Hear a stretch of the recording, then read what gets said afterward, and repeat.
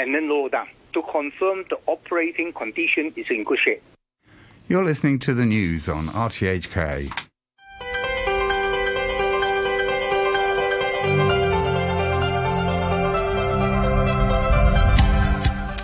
Good morning and welcome to Backchat with Anna Fenton and me, Jim Gould. And on Backchat this morning, we're taking a look at the presence of triads and organised crime in Hong Kong following the incident in the early hours of last Friday morning, the shooting and machete attack that took place in Wyndham Street in Central. We have two expert security guests with us on the line. Just before I introduce our guests for Backchat this morning, a quick announcement from the Transport Department just to say that owing to a traffic accident, all lanes of the Lung Chung Road flyover, Kwun Tong bound near Choi Hung Estate, are still closed to traffic. A number of bus routes have been diverted. There's a long queue. It ends at Lung Chung Road Park. Members of the public travelling to Kwun Tong and Kowloon Bay are advised to plan their routes early or use railway services as far as possible. Right, to Triads, and we have with us on the line Steve Vickers, the CEO of Steve Vickers and Associates. That's a specialist political and corporate risk consultancy. Steve is also the former head of the Royal Hong Kong Police Criminal Intelligence Bureau. And also with us is Dr. Samson Chan, who's a fellow at the University of Hong Kong's Centre for Criminology. Good morning to you both. Perhaps I should also mention as well that I have a number of emails on various topics relating to other things that we've been talking about. I'll save those to the end of the programme, but if anybody wants to get in touch this morning about our current topic, a reminder, our Facebook page is Backchat on RTHK Radio 3. You can email us at backchat@rthk.hk or give us a call on 233 88 266. Steve Vickers, good morning to you. I guess the events of the early hours of last Friday were pretty shocking, and it's not often that shots are fired in the street.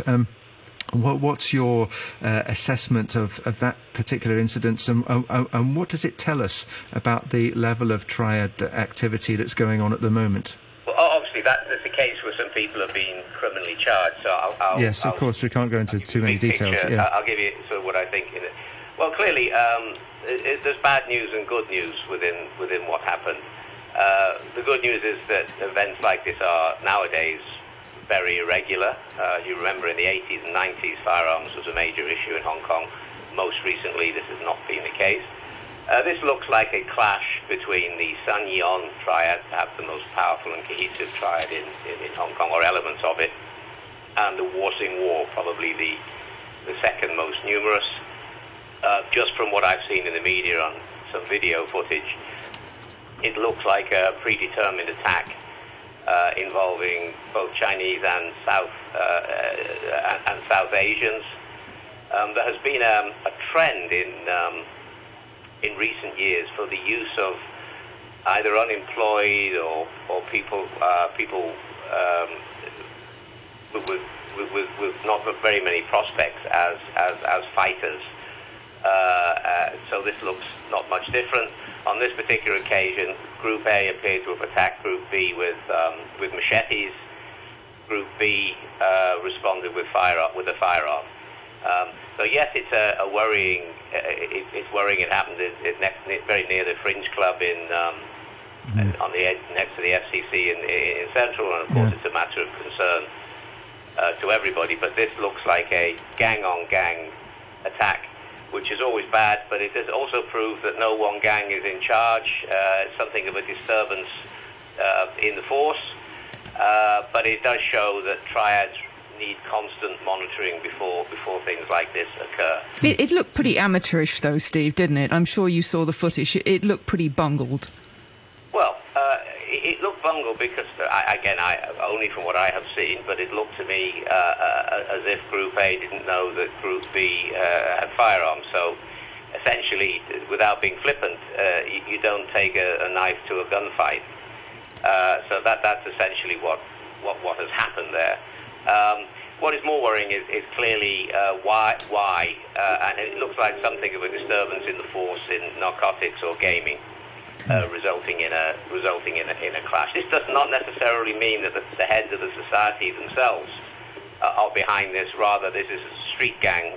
This is what I would describe as street gang activity, which has produced and will produce a very strong government response. So this is kind of what looks like street-level drug crime, and as you say, the non-ethnic Chinese element is now very much to the fore, isn't it?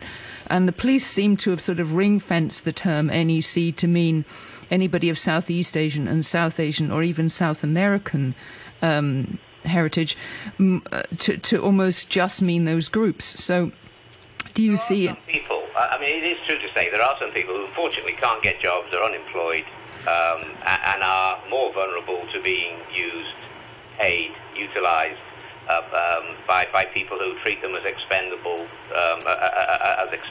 tools in these wars. This particular thing doesn't look. It looks like two faction leaders. I mean, triads essentially are in three groups. There's the very lower level, which are what I would call youth gangs. One level above that, which is what I'd call street gangs, which are typically led by a properly inducted triad figure. And then above that, the major organised crime figure. So if you can imagine three overlapping boxes, this is probably two aggressive street gangs clashing. But it's all about business at the end of the day, isn't it, Steve? And you're just as likely to see collaboration among the top layer of the 14K and the Senyon as you are to seeing them squabbling. The squabbling seems these days to break out at the lower end of things. Yes and no. I mean, I have no knowledge as to. The Chinese newspapers are full of lurid details. There are indications of drug trafficking and gaming disputes over that. Often it's very territorial. So this looks to me like a lower level territorial dispute, which is escalated. Okay. Well, let's bring in Samson Chan. Good morning to you. Samson Chan, good morning. Yeah, morning, Jim. Samson's a fellow at the University of Hong Kong's Centre for Criminology. So what did you make of the incident last Friday? Well, it did happen, and it indicates that triads still quite active in Hong Kong. And shooting, well, is rare, but it did happen before, just like in 2020, there had been a case where a triad boss was being sought by a hitman, and then he drove himself to the hospital seeking treatment. So it's not an isolated incident, but it just indicated that they tend to use firearms as a last resort for self-protection or for turf war between triad gangs. And what do you make of what seems to be the increasing involvement of, and I mentioned NEC, non-ethnic Chinese, in this case, South Asian people from that, from that group being involved with the triad organisations? Yes, it's a worrying trend, and it do seem that the triads do find these groups, in particular those unemployed, need financial support and need acceptance, and they are much stronger than locals. They're more useful to the triad groups, I would say. When you say useful, I've observed over recent years the increased use of them at street-level drug dealing, particularly in central and around Lang Kwai Fong area. They've taken over from the African refugees who were being used a lot for that. Is that because the South Asians can usually speak English and therefore in that particular area are more useful to the triads for drug dealing with perhaps expatriates and people who don't speak Chinese? Maybe it's easier to manage, I think, once they have some core members from these groups, they can also recruit fellow members. It is unlikely that the police might be able to infiltrate these groups through undercover operations, because it's difficult to get into these tiny knitted groups.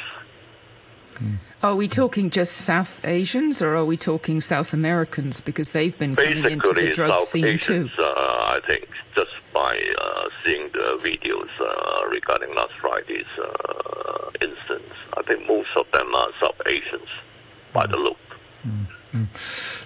Steve, triad gangs seems to have been with society for from the beginning, if you like. I mean, what is the level of their influence on the way society operates? I mean, obviously they're below the surface, but I mean, are they becoming more stronger, more influential, more widespread, or what is the situation now?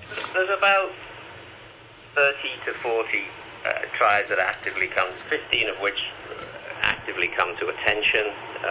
Membership numbers vary from one group to another, some with only 100 or so, whilst the big ones like the Sun Yon, the War Sing War, and everyone talks about the 14K, but actually that's in 44 subgroups, Haung, ISAP, Fello, etc. So yes, they're around. The problem is that they always used to annoy me when I ran the Intelligence Bureau was people only talk about them when they do something silly, like this. It's when we're not talking about them, actually, that it gets more dangerous. I mean, I noticed that Raymond Hsu, the current police chief, when he set his operational objectives this year, they go, number one was national security, surprise, surprise. The second one was tackling violent crimes, and the third is triads and organized crime, 1, 2, 3. So, and then narcotics. So it is very interesting that a new focus has come on to triads. What I think has happened lately, during the disturbances in 2019 and 2020, the police's foot came off the pedal on triad suppression and more onto internal security stuff. And that's related to, I mean, to be boring with numbers, there are lies, damn lies and statistics, but crimes involving triads did show a percentage change. So in 2019 there were 1,353 recorded. 2020 there were 1,761, and in 2021 1,888. That doesn't mean a lot because, honestly speaking, if people don't open their mouths to being triads when they do stuff and they're not known, then very often a lot of that is missing. But it does show that they've got a bigger grip. The other issue was Macau. Macau generated vast amounts of money through the junkets in the boom of the last 8 to 10 years. That's now stopped. People are reallocating resources, if that's the case, or restructuring, again leading to clashes. So it is true to say, I think it's good that the police have refocused on triads as being a problem, because just arresting them for crimes is not enough. What actually needs to happen is destabilization, education, infiltration, and then prosecution. But waiting for things like this to happen alone is, to a certain extent, too late. So I think Raymond Hsu did the right thing, putting triads, in the top 3 of his target list. When you say education, do you mean for potential recruits to triad gangs?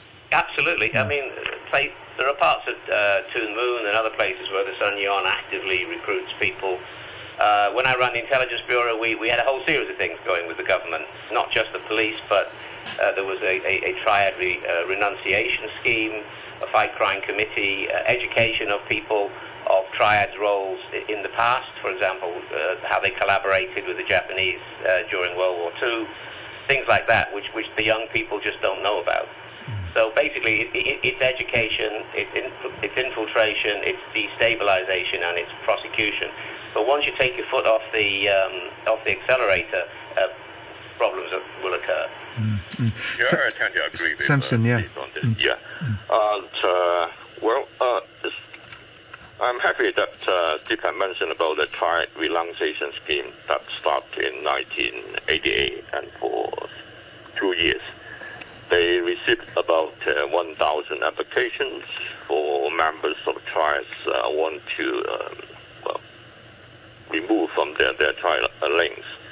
And eventually about half of them successfully delinked from the triad groups. But later on it was not recommended to be postponed or to continue in future, because it might send a wrong signal to the tribe members that they can always delay the action till later days because the government will eventually do a similar scheme later. But I totally agree with Steve that education is important for the younger generation to tell them the disadvantage or the harm for joining tribes.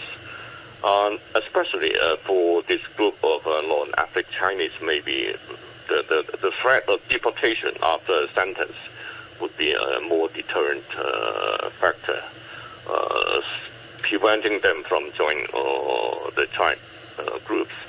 Also, there's another way to reduce the impact of tribes to cut off their financial sources. They're mainly linked with all sorts of illicit activities like drugs, rice, smuggling, gambling, dance, loan sharking, money laundering, unlicensed filling stations on the streets, and protection money. And if the police can't address this sort of illicit activities, they could dramatically reduce the income, the source of income of the tribes. Although it is quite true that some of the tribes groups had involved in more legitimate business nowadays. So it makes things more complicated. But business is at the heart of this, isn't it? Yeah.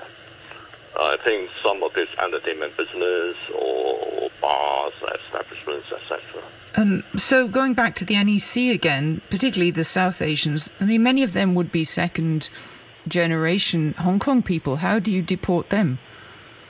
Well, that is only one of the ways for dealing with those who are non-Hong Kong residents. For Hong Kong residents, it is, I would suggest, to really look at the sentencing part. We currently do have a rather successful, what we call post-release supervision scheme. That is, if they're being sentenced for certain crimes, after serving their sentence, they are mandatorily required to undergo a period of supervision undergo by CSD. And if this can be improved or enhanced and to focus more on these tribe groups, like, let's say, introducing electronic taggings, a longer period of supervision, I think it might discourage members of whoever becoming a tribe member. Mm-hmm.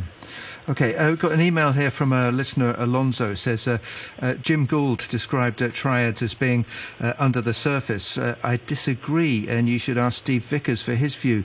Nowadays, some of them run public companies. Steve? Right, well, I don't, before I'm sued on air, but yes, I mean, the fact of the matter is that we're spending a lot of time talking about the very low-end soldiers at the bottom. But yes, there are captains of industry in Hong Kong, a few, not many, a few, who have strong control over entertainment, movies,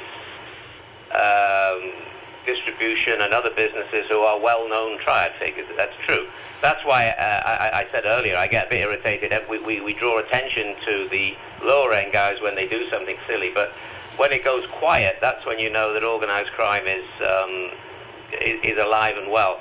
I mean, I think the central government are quite aware of the dangers of political issues with triads. I mean, in its history, at the end of just before the end of the civil war in China, the Kuomintang was heavily connected with what has become the 14K. It was the Hong Fat San in those days. Since then, there have been other issues. So once triads get out of control, it's not just low-end idiots with machetes in Central. It can affect many issues. And I really do. I'm very pleased that Raymond Hsu has, if you look at the Commissioner's priorities, he's got, as I say, triads and organised crime as number 3 on his list, out of a list of 8, I think. So it is. It's like a candy floss. You put your hands through, it's very difficult. But at a senior level, there certainly are people in business at a director levels and the rest who are strong who have strong triad links and who people know who they are. And some businessmen are naive enough to think that if they deal with triads, it will help them deal with problems, debt collections, or other such difficulties. So do you think we're likely to see more enforcement? I mean, I've got an email here from another listener, James, says triad gangs operate with impunity in Chim Sa Choi. Gangs and car jockeys reselling parking meters at 30 times the government price and occupy space with their illegal car parks. Is that sort of activity going on to your knowledge, and would you expect to see stronger enforcement action against it? I certainly would advocate such, and yes, it is going on, and the car jockey thing is a classic street gang organisation at a very low level, car jockeying, access to what have you, queuing even sometimes for buying flats, low-level prostitution, low-level drugs and the rest, all that classic street crime activity. The stuff that's more worrying to me, and maybe I don't mean to poo-poo that, but it is the very senior stuff. What is car jockeying, Steve? That's basically where you drive your car over to Chimsey for your seafood dinner, and you park it outside the restaurant, and somebody comes and says, "I'll park the car for you. It'll be $300, or I'll break your windscreen." Ah, okay. I suggest, and if you don't, it doesn't normally end happily. From time to time, the police will sally forth and do something about it, but it needs a consistent effort. As I say, during 2019, 2020, the foot came off the pedal for understandable reasons, but now I think it's time to get a grip of that. Also, there are political implications to what triads. Certain triads have one tendency to support one group, certain have another. If I were looking at national security, I'd also be looking at triads quite carefully. Yeah, Samson Chan, how about that? Triads and national security? Well, I think most of this low-level street crimes has nothing to do with national security. I think mainly for PRC, I think they would support the strong police action. Even in China, I think they are having regular campaigns against triads within their provinces. And so I think we could safely say that China doesn't tolerate these illicit activities, and that should include Hong Kong. But I agree that triad did have certain impact on our daily life. Let's say we take the figure that quoted by Steve earlier, that we have around 88 triad-related cases in 2021, which amounts to about five cases of triad cases a day being arrested by police, which include at least a case of wounding, that is a serious assault, criminal damage, gambling, etc. So when you talk about 5 cases of triad cases related to date in Hong Kong, well, it just makes you more visualize the impact of triads to our daily life. And I totally agree that the police can do more. I don't want people to say that before midnight it's the police that control the streets, and after midnight it's the triads. That is totally unacceptable. Okay, all right. Well, thank you both very much for talking to us on the programme this morning. We'll have to bring the conversation to a close because it's approaching 9:30. That was Dr. Samson Chan, who's a fellow at the University of Hong Kong's Centre for Criminology. And thanks also to Steve Vickers, CEO of Steve Vickers and Associates, a specialist political and corporate risk consultancy. And just for the last couple of minutes on the programme this morning, I do have a few other messages from listeners on other topics. This one from listener Alonso talking about the prospect of congestion charges for using the Cross Harbour tunnels. Says, I refer to the interview on Hong Kong Today this morning with transport consultant Alok Jain regarding traffic congestion at the Cross Harbour tunnels. Why hasn't Hong Kong introduced electronic road pricing, a topic that was first raised in the mid-1980s?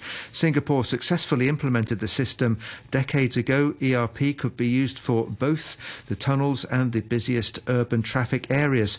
Central, Causeway Bay, TST during peak hours. In addition, or alternatively, passenger vehicles which use the tunnels during peak hours could be charged a hefty premium, say 100% above the normal fee during this busiest of periods. Leslie Ann writes on COVID-19 related matters. Omicron BA4 and 5 have been shown to be almost identical to BA1 and 2, and vaccines showed to be highly effective against it. So why do we still have quarantine when it is already in Hong Kong and the population is 90% vaccinated? If the remaining 10% don't want to get vaccinated, that's up to them. They obviously know the risks, and if they want to take the risk, it's up to them. The rest of the population should not be held hostage by the stubborn 10%. And this one from Michael says this was actually a question for our Professor Alvin Chan, who we had on earlier. Unfortunately, the email came in after we'd spoken to Professor Chan, but he says there have been no randomised clinical trials with this injection, that's COVID vaccine, done on children. Why does the Professor think of the long-term safety data for children? Sorry, what does the Professor think of long-term safety data for children, especially with respect to fertility and immune-mediated disease? Well, to that, we just don't know yet, no, do we? Exactly. That question's answered there in the question. More data required, a number of different, and including on long COVID as well. This one, also on quarantine, Colin writes, what is the point when you have government officials who are exempt? And just another comment on our Facebook from Richard regarding what we were talking about yesterday. The 5-year term of the current outgoing Chief Executive, Carrie Lam, says, regarding Carrie Lam, cast your minds back to June 2019 and compare Hong Kong then to what it is now. That is an ongoing discussion, of course. Thank you very much to everybody who wrote in. Thanks to all our listeners. Thanks very much to you, Anna. You're welcome. And a quick look at the weather forecast. The thunderstorm warning is in effect. It will be until 11:30. It's going to be mainly cloudy with showers and a few thunderstorms. Top temperature around 30 degrees. The outlook, showers and thunderstorms in the next few days. It's currently 29 degrees. The humidity stands at 81%. There are more stored value facilities in this year's consumption voucher scheme.